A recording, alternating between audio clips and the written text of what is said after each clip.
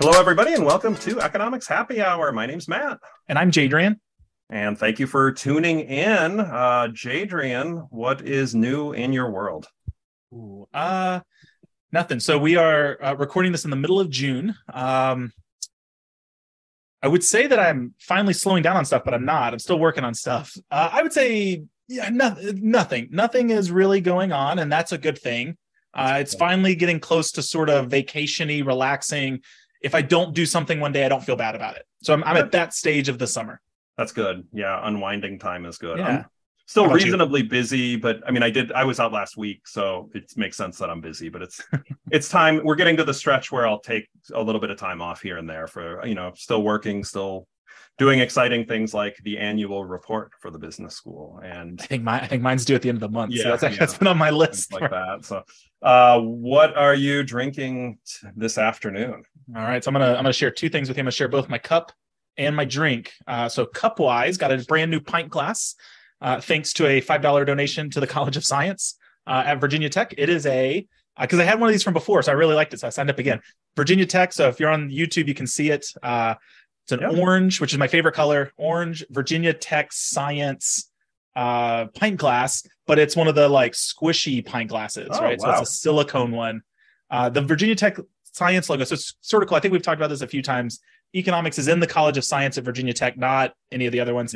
But our logo, our official logo, is the periodic table. So 1872, when Virginia Tech was founded. 11, the number of schools and departments. So it's a neat little sort of science plate, even though we don't use the periodic table. It feels kind of neat to be part of that. Forgot to say what I'm drinking. I'm switching it up. So it's summertime, right? I feel like we got to switch into summer mode. My favorite summer beer is actually, and I don't even know if I should call it a beer because it's kind of a beer, a shandy. So I don't know how to pronounce this. Narragansett. I'm gonna go with Narragansett and hope that that's correct. Otherwise, it's like Narragansett. I don't know. It's out of, I think, Rhode Island. I probably shouldn't. Yeah, Rhode Island. It uses Dell's lemonade, but it's a shandy. So those of you who don't drink, a shandy is a half lemonade, half beer. So it is an amazing summertime beverage because you don't feel like you're drinking a beer. It really just tastes like you're drinking lemonade. Given it's the town, I think it's Narragansett. You're better than me. And the only reason I know it is actually there's a song that's on Broadway Econ where it's called Rhode Island is Famous for You. And so so they name a whole bunch of towns, and one of them is that town. That's the only Say it again, because I don't know how to say it. I believe it's Narragansett. Narragansett. Okay. Something like that is a town that I'd never heard of. I've heard of the beer though. Now I know the beer. And I am having doing a growler, Marzoni's. They have a new IPA called Both Coasts IPA. Oh no, that's gonna be like a hazy West Coast IPA. Is that it's combined, right? It's like is that a hazy West Coast combining the West Coast, right? Instead, so it's Both Coasts IPA.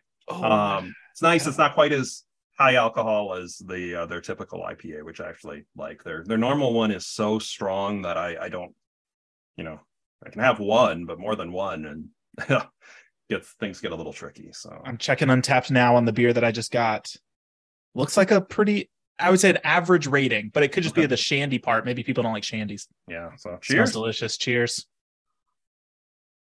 So today we want to discuss some of the economic concepts that are involved with Taylor Swift and her concert tour and basically everything about Taylor Swift.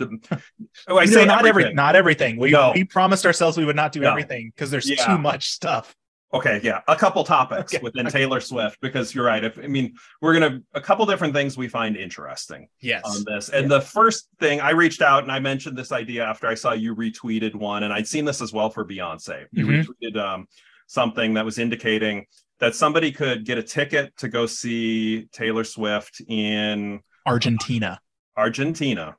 And it was cheaper to buy the airfare and the ticket and a hotel and go to Argentina than to buy a ticket to go domestically within the States. And it wasn't even that. Thanks Argentinian inflation. And it wasn't even that close, actually. No, it wasn't like you'd save $3. I mean, you'd save $500 and you get to go to Argentina. there's a law of one price that economists sometimes teach, and it has these various conditions, and you don't expect it to work perfectly with something like a concert tour, but you wouldn't expect it to be this far off. What's going on where this is happening? And the same thing happened with Beyonce and her tour. And actually you could get tickets in Europe, I believe, for Beyonce and fly over there cheaper than getting at some of the venues here. Yeah. So, a lot of it comes down to market power. And we actually, I don't think we've really had much of a conversation on this. So I'd say market power, but also just market forces, right? So things like demand. Across the United States, we have lots of venues that can host 60, 70,000 people at a time, relatively large incomes compared to the rest of the world. A lot of disposable income that can be spent on things like this. And so those are a lot of big drivers where, in the United States, we have enough wealth and enough income across the country and enough people with that disposable income that drives those prices up in the United States. But in a place like Argentina and Europe, not as much income, not as many people, but also I'll add on top of it, right? These are English singers. So you also realistically need a subset of people who understand the songs. And granted, there might be people who don't speak English at all in some of these countries, but they want to go and just listen. But that's still a subset of their population. Right. Whereas in the United States, she's really applying or appealing to everyone. And I mean, even beyond that, even if everybody, I have no idea between here and Australia, for example, but there's no reason to necessarily think that she'd be as popular she'd equally popular in every country. It could be even among the English speakers. Maybe it's not quite as popular. So I can actually, I semi know the answer to this, but I'm going to say very little. She is definitely one of the most popular artists in the United States. But Spotify does do a popularity ranking based on, so they'll give you worldwide data of like which artist is streamed the most often globally. So they do this each year. They do like a Spotify year-end review. They'll do it for the United States. They'll do it for the whole world. Yep. And if you look at the entire world, it is often not Taylor Swift. I think, so granted, it's been a couple of years. She might have changed over the past year or two with her concert coming out. She might be the most popular one now. But even, I'm going to try to go back through it. Yeah, so if you go to 2022, so last year, she came in at number 2 most popular artist streamed globally. Top I think one was a K-pop? No, the top one's Bad Bunny. K-pop comes in at number 5. Okay. But if you go back like just a couple, so that could be driven by the announcement of her tour. But if you were to go back, say like, I think it was 3 or 4 years ago, maybe it was the 2021 release, 2020. I think she came in at number 8 and a K-pop band was ahead of her. Okay. And so I think a lot of it, it depends on kind of what's going on whether she's the top one. So right, internationally, it might be something else. I think Bad Bunny's actually been the top person for like multiple years in a row. Okay. So Spanish rapper, I think. Yeah. So it's pretty fascinating. I would still imagine if you asked the average Taylor Swift fan, would you rather have a ticket to the concert in Philadelphia, or for the exact same price, would you rather have 2 nights in Argentina and a ticket to the concert in Argentina? We cover everything. Plus, and you get to go to this different country for a couple days. I think I would have thought more people would have opted for that, but I clearly that's not happening. And I don't know if it's a legal restriction that you just cannot resell the tickets for higher, or what's going on there. My guess, if I had to guess, right, like why aren't people just flocking there? Part of it is, I think, going to a concert is usually something you do with a group of friends, right? You don't usually go to the concert by yourself. And so if you're thinking about like, I want to go to Argentina with my friends, it's not just me. I got to convince like 3 other people. Maybe it's a group of 4 of us to go. Financially, it's cheaper, but maybe it's one of those things where it's just harder, right? To maybe one of the people in our group doesn't have a passport, so we're not gonna be able to get it in time. Somebody's afraid of flying. Going to Argentina, you still do need to speak some Spanish, and that might be enough to scare people away from just the comfort of it. I don't know the number off the top of my head, but I feel like it's always a shockingly low percentage of Americans even have a passport. I want to say it's like 30%. I feel like it's low. Yeah, I think I will take the under. I'm going to look it up right now. Okay, you take the under, right? But I'm taking the under. Americans have so that's part of the issue too, right? Is you have these what we would normally call transaction costs, right? Like you have to get a passport, and you might need to get a visa, and you're going to have to deal with speaking Spanish, and you're going to have to stay for multiple nights, right? It's not just one night. You got to be able to get multiple days off, and that might be hard to do. I was way off. It's 56%. According that feels shocked. That feels too high. I don't. No, it is American adults. It says not. Okay, but still, I feel like I've always heard that it was like closer to like a third. Yeah. Hey, this is AmericanCommunities.org. I mean, we've got to assume they can't be wrong. Actually, YouGov came out with. Yeah, I was we scrolled down a little bit. So I don't know. It's between 1/3 and 56%. I'm going to trust YouGov, but I'm going to say it only from this perspective. The YouGov one says how many of them have a valid passport. Okay, and that could be the difference, right? Is that a lot of them. Statista actually has their most recent was 2017. I would trust them more than either, and they said 42%, which was in between. Oh, well, here I go. I'll give you even better. I'll give you the State Department. That one might be that one. Okay, I'm going to. 2022, they issued 21.9 million passports, but that's just valid passports. So statistical data is available on the number of passports issued by year. I got to give you the valid passports. Yeah. Valid passports in circulation. There are 151,814,305 passports. Okay, so that's about half. That's a little less than half. Yeah, a little less than half. 42 sounding about right. We've gone down a rabbit hole here, but I think your point is right. Not everybody has a passport. Yeah. Not everybody could travel. Not everybody speaks Spanish. So I thought that was. It's just kind of a fascinating fact. But you have a good point, right? Why not buy those tickets and then resell them at higher prices, right? Why not buy them on the secondary market? Yeah. Right. Buy a cheap Argentinian ticket and then resell it in Argentina and hope that somebody buys it. But I think you run that same risk. This actually goes back to right. Actually, this is way off topic from what Matt and I came into this. I would argue that that's sort of around the efficient market hypothesis. Sure. Right. So that if you think you have an arbitrage opportunity, why do you think you're the one who can do that?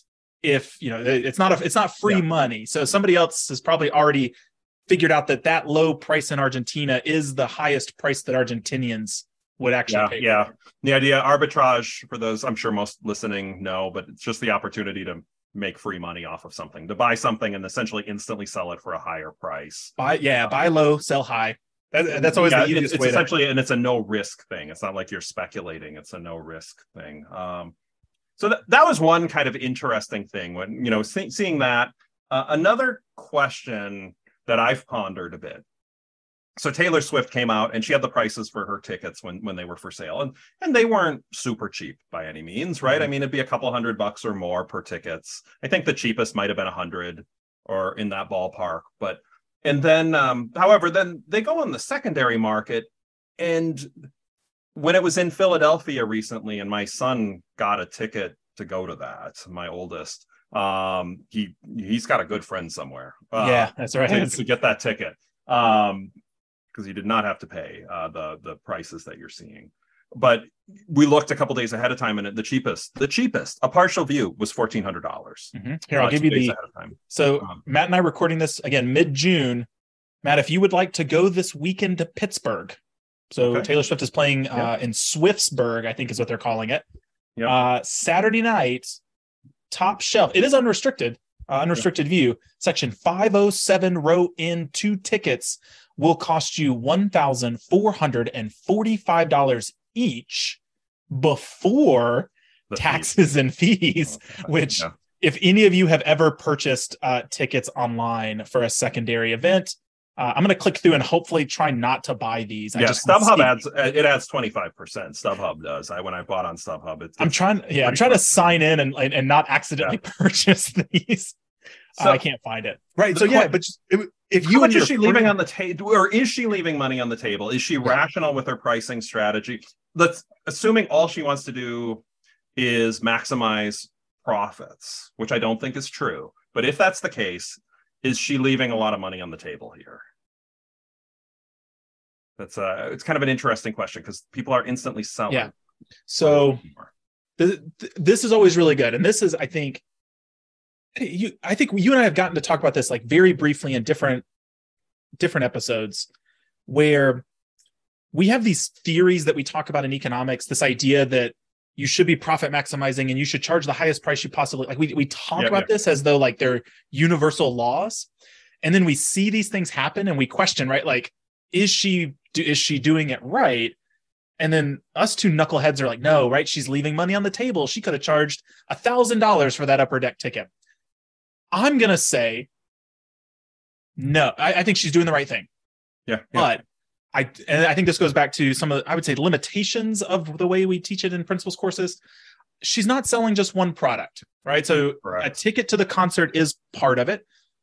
However, she is also, she's going to collect money on merchandise. She's going to collect some of the parking money. Probably she's probably getting a cut of the concessions, right? She's getting cuts of other things. So, right, you want to pack the house. The most important thing for an artist is you want that place sold out. You don't want to try to find the profit maximizing point where it's just like 20 millionaires down on the front who get a private showing. That concert's not fun. It's much better to be with 50,000 of your friends rather than 5. And so I think, sort of from that perspective, she is creating an environment that is going to be memorable for individuals. And I think I would essentially say she's playing the long game. She's losing some money today, but I think she's going to make it up in the long run. I mean, she still sells CDs. They're still selling, albums are coming back. I actually think, if I remember correctly, she might have been the top selling record player. Yeah. Like last year. I think she was the number one for like vinyl records. Right, she's getting cuts of that. People are streaming her on Spotify. She's getting a cut of Spotify records. If she came out and tried to profit maximize off of each concert, I think she would lose so many fans. She would lose that other money. So I think she's profit maximizing across her units. No, I completely agree. And is this the exact right price? Well, probably not. But I think it's close.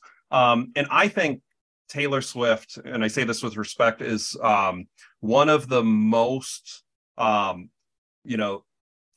maximizing capitalists there is in anywhere. She's savvy. She's very savvy. It's not just savvy, but like you've got people who are like, they'll say like, I'm a socialist, and they're like, yeah, I'm going to go buy all 4 different of Taylor Swift's specialty albums that are $60 each. Like, they're just handing money over. And if they started to have the idea that she's price gouging on concerts, that's all gone. A lot of the people who love her will not get into the show.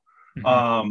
So I think it's absolutely crucial she's not seen as completely price gouging here. And the fact that they sell for so much more after really insulates her from those charges. So I think from a long-term point of view, I think if she thinks this is her last one, well, you still have the records to sell after, but if you think it's the last one, then I think it might have been a mistake. You could have perhaps doubled the prices. I think doubling the prices, you're still selling out. Right. Her going away, her retirement. So actually, I guess Swifties, get ready. Yeah.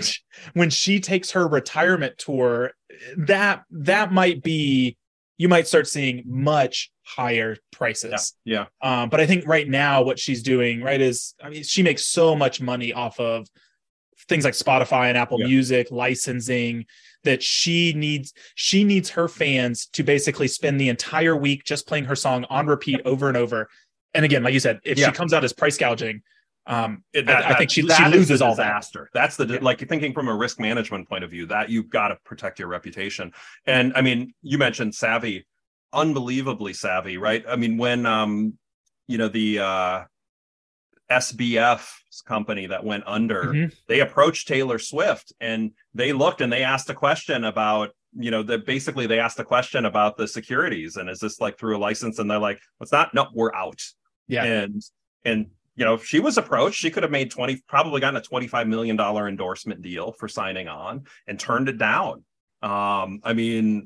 Whereas a lot of others are in, Shaquille O'Neal just got served papers for this. Incredibly savvy and thoughtful. And I do think there is part thinking, look, I think part of her is thinking, look, I'm making plenty off of this. These are my fans. I don't need to charge the exorbitantly high prices, but is very much, coming up with these specialty albums, which people value, right? If you're spending $60 on it, we're economists. Clearly the people buying them value those as much more than $60. And so according to CNBC, Taylor Swift is the highest paid female entertainer in the world, earning $92 million in 2022. Of the top 10 earning entertainers in the world, she ranks 9th behind Tyler Perry, Brad Pitt, the Rolling Stones, and other older male creatives in Hollywood. Okay. So right, she knows what she's doing, right? Like you can't brilliant. Be the highest. Absolutely brilliant. And that was her 2022 earnings. Yeah. I mean, right, like the bulk of her concerts happening now. Yep. So it'll be very interesting to hear. 2023 promises to be an even bigger year for Swift as the musician kicks off her 52-night Eras tour in March, which comes with a potential 9-figure payout per Forbes estimates. Yeah. That's so those are a couple topics. There's a lot more, right? We could be on here forever. Is there any other? I mean, is there anything else that jumps out on economics, Taylor Swift, and anything that you think we should talk about in this one? And then if the listeners afterwards, if you say, how did you not talk about this? Leave us a comment. We can always do another episode. We'll come back. We got plenty of time. Yeah. So actually, Matt, you talked about the secondary market. And so this is a place where I think I'm going to call it a fun opportunity for principles of economics, where we often talk about supply and demand, market-driven outcomes, except, when you have a secondary market, you probably aren't starting in a competitive market. That's probably some sort of monopoly, monopsony, some sort of market powers happening in that market. But then this secondary market comes out, and our idea is that it somehow figures it out on its own, where you actually do have lots of buyers, lots of sellers, stuff like that. Are you concerned? Actually, I'm surprised now that I think about it, I haven't heard a lot of updates. I think, wasn't Congress supposed to be investigating Ticketmaster and StubHub and ticket fees? Wasn't this a thing like a couple months ago? I feel like we've lost it. Now that voters aren't thinking about it anymore. I haven't heard much about it in the past. Yeah.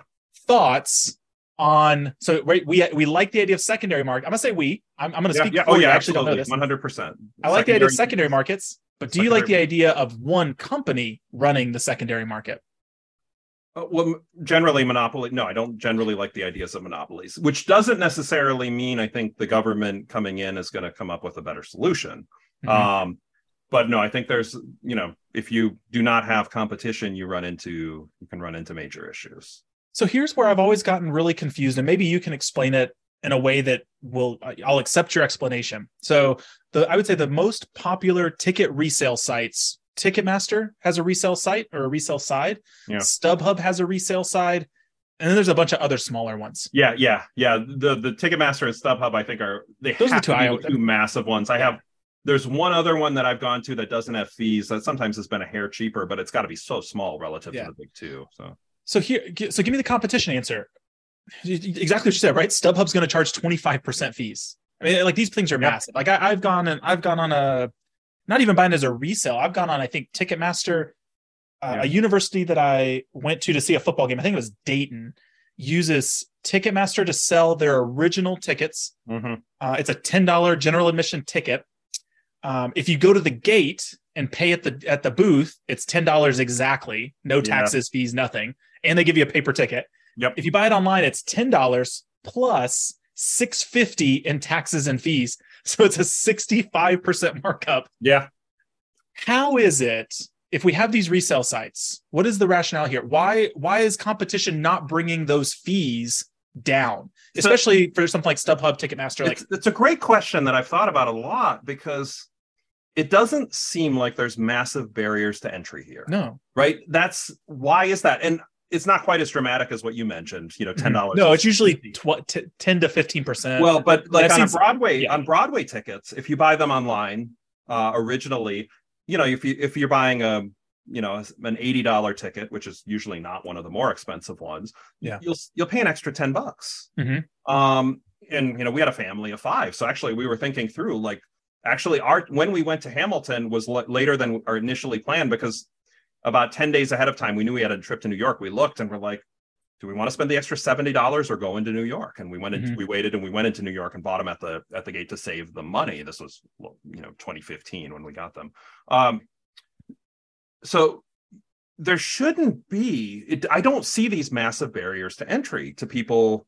You would think if a company could come in and make a profit by telling a Broadway house, hey, we want to come in and be your provider. We think we can make decent profits by charging $5 a ticket. Yeah. Ticketmaster's charging you $11. Your customers will be better off because of this. Or or you can charge an extra $3 and you're better off and the customers are better off because of this. The free market person in me, right, thinks this would happen. Somebody would jump in and there's a lot of infrastructure to get it set up, but if there's really profits to be made, somebody would jump in and do it, but it's not happening.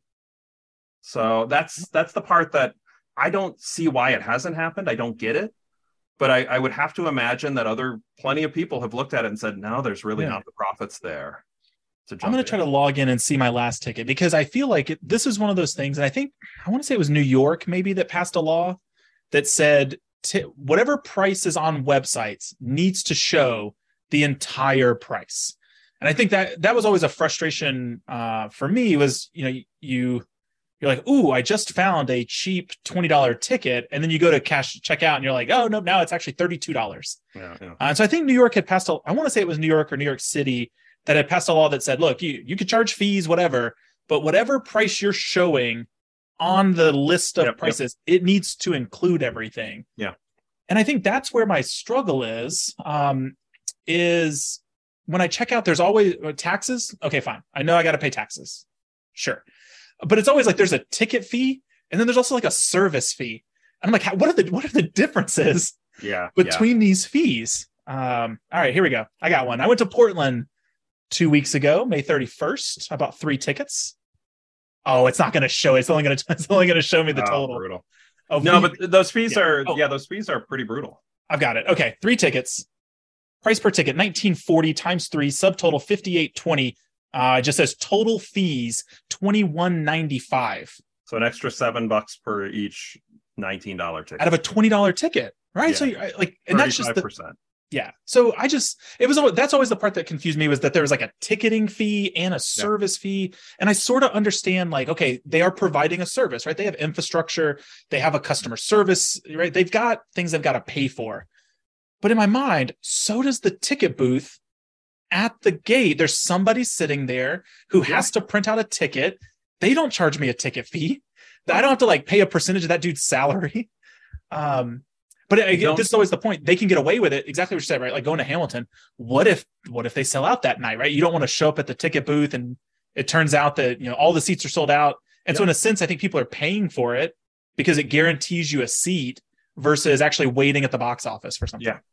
Yeah. And I mean, so the Ticketmaster thing made a colossal mess up when Taylor Swift first sold the tickets. And when it wasn't messing up, people would buy the tickets, and there's the price Taylor Swift was charging, and then whatever Ticketmaster was charging, which was a whole lot more. Mm-hmm.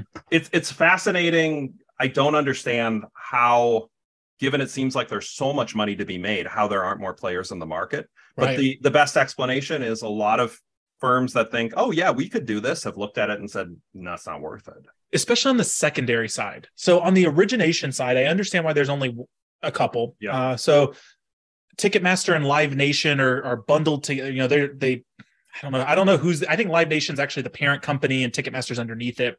So a lot of artists are signed up with Live Nation. A lot of venues use Live Nation. So there's sort of this bundling exclusivity contract type stuff where basically, like, if Taylor Swift wants to play at a particular stadium, say Lincoln Financial Field. Actually, it's not called that anymore, right? It's not called the Link. What's the Philadelphia stadium? I don't remember what it's called. Whatever the Philadelphia stadium is called. It used to be called, I know at least, unless it's changed, it used to be called Linking, because I feel like they called it the Link. Yep. Right. But that's a Ticketmaster venue or a Live Nation venue. So you have to sell through that channel. Like, I get it on the origination side. I understand what's going on in that sense. The secondary market, I just don't get it. I don't get how there's still all these situations. So I'll tell you my frustration on the secondary side as well. So those of you who don't know, I love traveling around to stadiums. I love going to sporting events. It's like my favorite thing to do, just to go sit outside, drink a beer, and enjoy some sports. One of the most frustrating things about participating in the secondary market is actually not paying the fees. It's when I want to sell a ticket, I also have to pay fees to sell it. And I think that's really where my frustration comes in on the secondary market side, is that if I had bought a ticket originally, actually, this has happened to me before, and I was the grumpiest I've ever been in my life. I bought a ticket on the secondary market, so I paid my 20% fee, whatever my fees were. And then for whatever reason, I didn't go, or I think it got rained out, And then they gave me a new ticket for the next day and I didn't want it. I don't remember what happened. So I tried to sell it and I had to pay a fee to sell it. Oh man. And I was like, this sucks. I paid like $40 worth of fees and didn't even go to the game. So that's my frustration. Yeah, Matt, let me steer this another direction on market structure. I've seen this written in an article. I personally don't agree with it.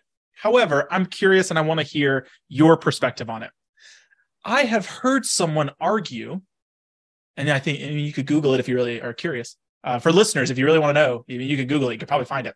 I have heard somebody argue that the monopolization, I'm going to call it monopolization, but Ticketmaster becoming so powerful is actually a sign that the market is working, and that if you didn't have these profit-driven companies, if you have like essentially no profit, then you have no innovation, and that we should allow these singular companies, that's actually a sign of a strong and vibrant market.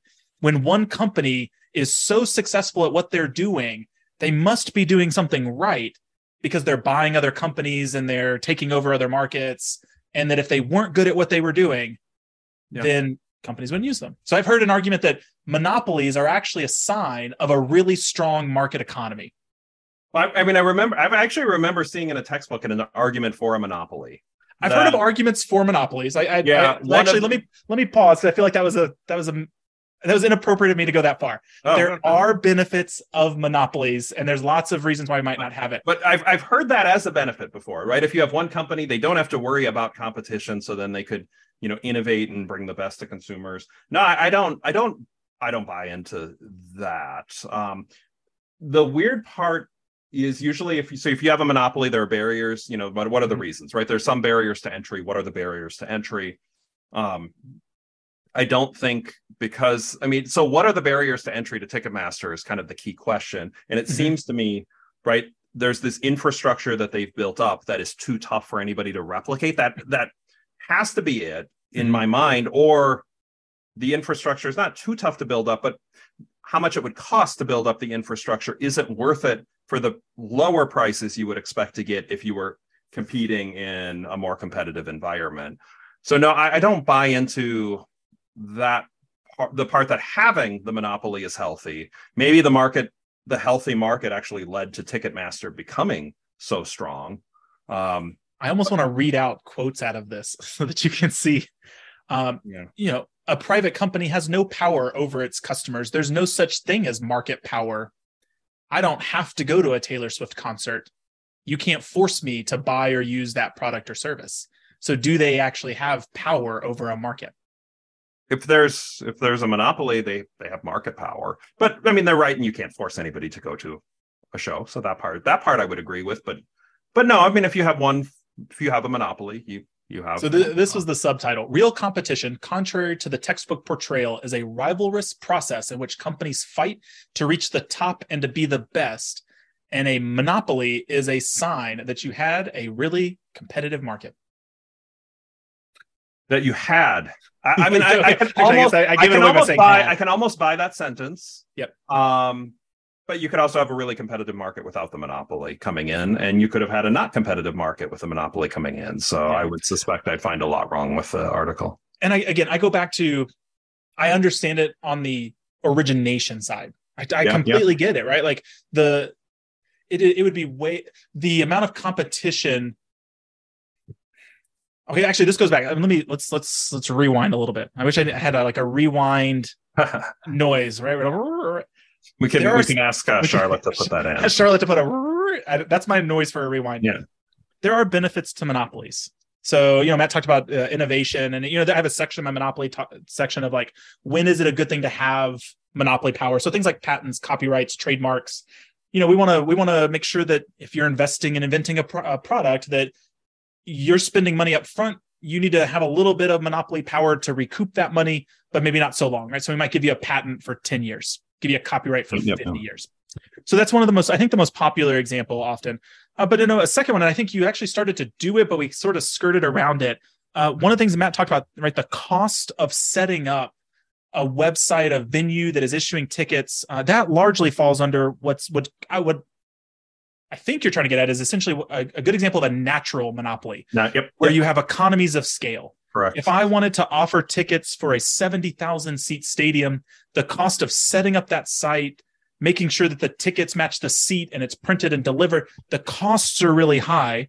And as long as I can serve the entire 70,000 people there, I lower my average cost. I can provide things really cheap. Can do it more efficient. I can do it more efficiently. If firms jumped in. Yep.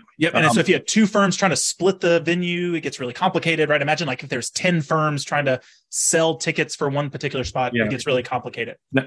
So on the origination side, I completely buy. It's a natural monopoly. Yeah, like it makes kind sense. of, but I mean, this isn't like railroads where it's not. You it's not. Don't want two sets of tracks. I mean, it's software. I mean, come on, it's not that. But there's also people on the back end, right? Like there's people who have to deal with customer issues. Sure.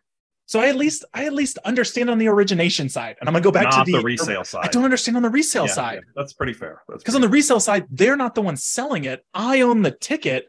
I'm the one putting it online. So I should be able to put it on a site that says, hey, we're going to get you the most money possible, which means we're not going to charge you a large fee to use it. Yeah. Right. Yeah. And so I think, maybe it's a thick market problem. Maybe there's actually, you know what? Maybe that's a good answer. Maybe we actually maybe are overestimating how thick these markets are. So thick markets just means like lots of buyers, lots of sellers. Maybe there aren't that many people trying to buy tickets to justify 10 different resale sites. Cause like, I don't want to list my ticket on 10 different sites. I can really only pick one. And so I have to pick a single place to list my ticket.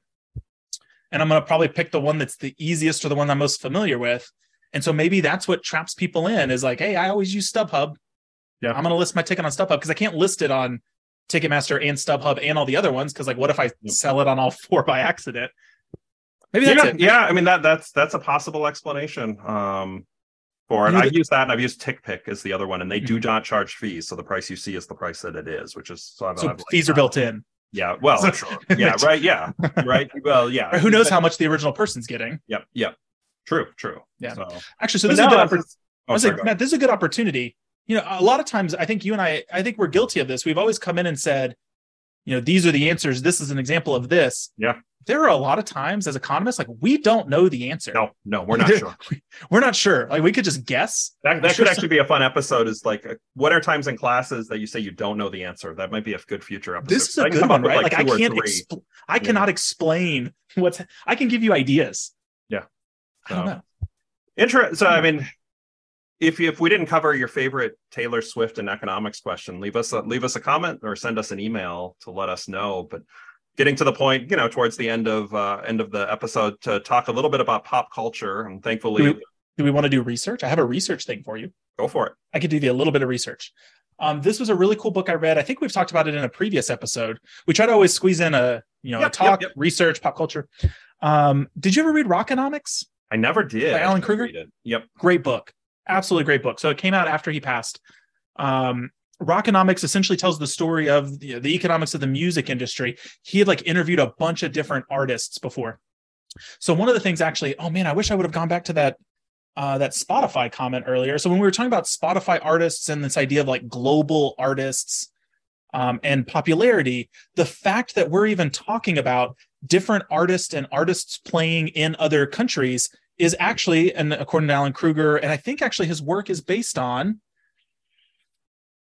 the Christmas paper that we did back in Dead Weight Loss of Christmas. Dead Weight Loss, who was written by what's his name? Waldfogel. Waldfogel. So I actually think it's based on Waldfogel's research, but he talks about it in the book. Essentially, why is that the case? If you were to go back 50 years before, right? So go back to the 1970s, 60s. Back then, you might have a singular worldwide superstar, or maybe two or three, right? So I always think back Beatles versus the Elvis. Yep. It was really it was them, right? But they were coming from English speaking countries, and essentially their argument was why is it that in the 60s, 50s, 70s, back then, why is it then that you only really had Elvis was the main person, but today, if you were to look at top superstars, right? We're talking about a Colombian singer. We're talking about BTS and K-pop being up there, Taylor Swift being up there, Drake is Canadian. You have all these massive singers who really can, right? Taylor Swift can go to Beyonce can go to Europe. Taylor Swift can go to South America, and she's going to be just as popular in those places as other places. And that wouldn't have happened before. So it's a great chapter that talks about not that streaming has changed it, but streaming is like largely that portion. But essentially that we have that because of this switch from CDs to streaming, that before, and they actually sort of track it over decades. So if you think back to like 1960s, you have vinyl records, which are really hard to ship internationally. So if there was an amazing, we'll just go K-pop, right? If there was an amazing Korean artist, you would have had to ship an entire vinyl record from Korea to the United States. You as a purchaser would have had to go into that. Well, actually, first, your local record store would have had to purchase that to put on their shelves. Yeah. You would have had to go in, and realistically, you might not have listened to it because you don't understand Korean. And so you're not going to pick up a Korean one. You're not going to spend your money on that. And so it talks about essentially the shift of how back then, when you had full records, you really only listened to people who spoke the same language, which is why Beatles versus Elvis is fine. They're both speaking English. You wouldn't have picked up a Korean record player. But then like shifting to CDs, much easier to ship. And so it's much easier to transport. And then switching to streaming. So it talks about like this international trade model of essentially once it becomes cheaper to trade, so the cost of trading between countries goes down, you can now consume more of those other products. And so it's much easier to consume Korean music if I'm in the United States today than it would have been back in the 1960s. And so because I can consume it, I can listen to it, I can grow, and I can become popular. So it's a great chapter. It's an amazing chapter. But it's based on Waldfogel's research, and he's got some actual like data that empirically analyzes like what's the cost of falling and how does that change. No, that makes sense. That makes sense. I'll have to check out the book. So that's great. It's a great shift. It talks about because streaming makes everything so much cheaper, artists don't make any money off of their record sales anymore. So now it's pivoted to they have to have these mega concerts, whereas before, and Matt's how old are you're 20 years older, 15 years older than me? I don't think that old. I'm 40. I turned 47 maybe by the time this drops. Okay, so you're about a decade older than me. Yeah. Right. So previously, artists traveled around the country touring to sell the records because that's actually why they were doing it. Yeah. Now the concert is the most important part, which is why Taylor Swift's on a 50 concert tour. They want to sell their merchandise. They want to sell merchandise, and it's basically right. Like we're consuming so much more media. That you go to the concerts and spend tons of money instead. That's our research stuff. So get a little research. That's really good. That's really good. So Taylor Swift has a number of songs that do this, and I know you have a full list. So if I give one that's on your list, you have others. I'll skip it. Matt and I decided we may be coming out with a paper soon, so look out. So the one that I'll do, and it's really simple, but it's one of the more. It's kind of a fascinating. I think it's gives a fascinating look into the idea of both trade-offs and actually, in some ways it's economics, but in some ways it's weighing probabilities of various events happening. And so I think Blank Space by Taylor Swift is kind of a fascinating look with some economic principles. So was that on your list? That had to have been on your list. I have it on my list as marginal thinking. Yeah. Taylor's trying to find the next one.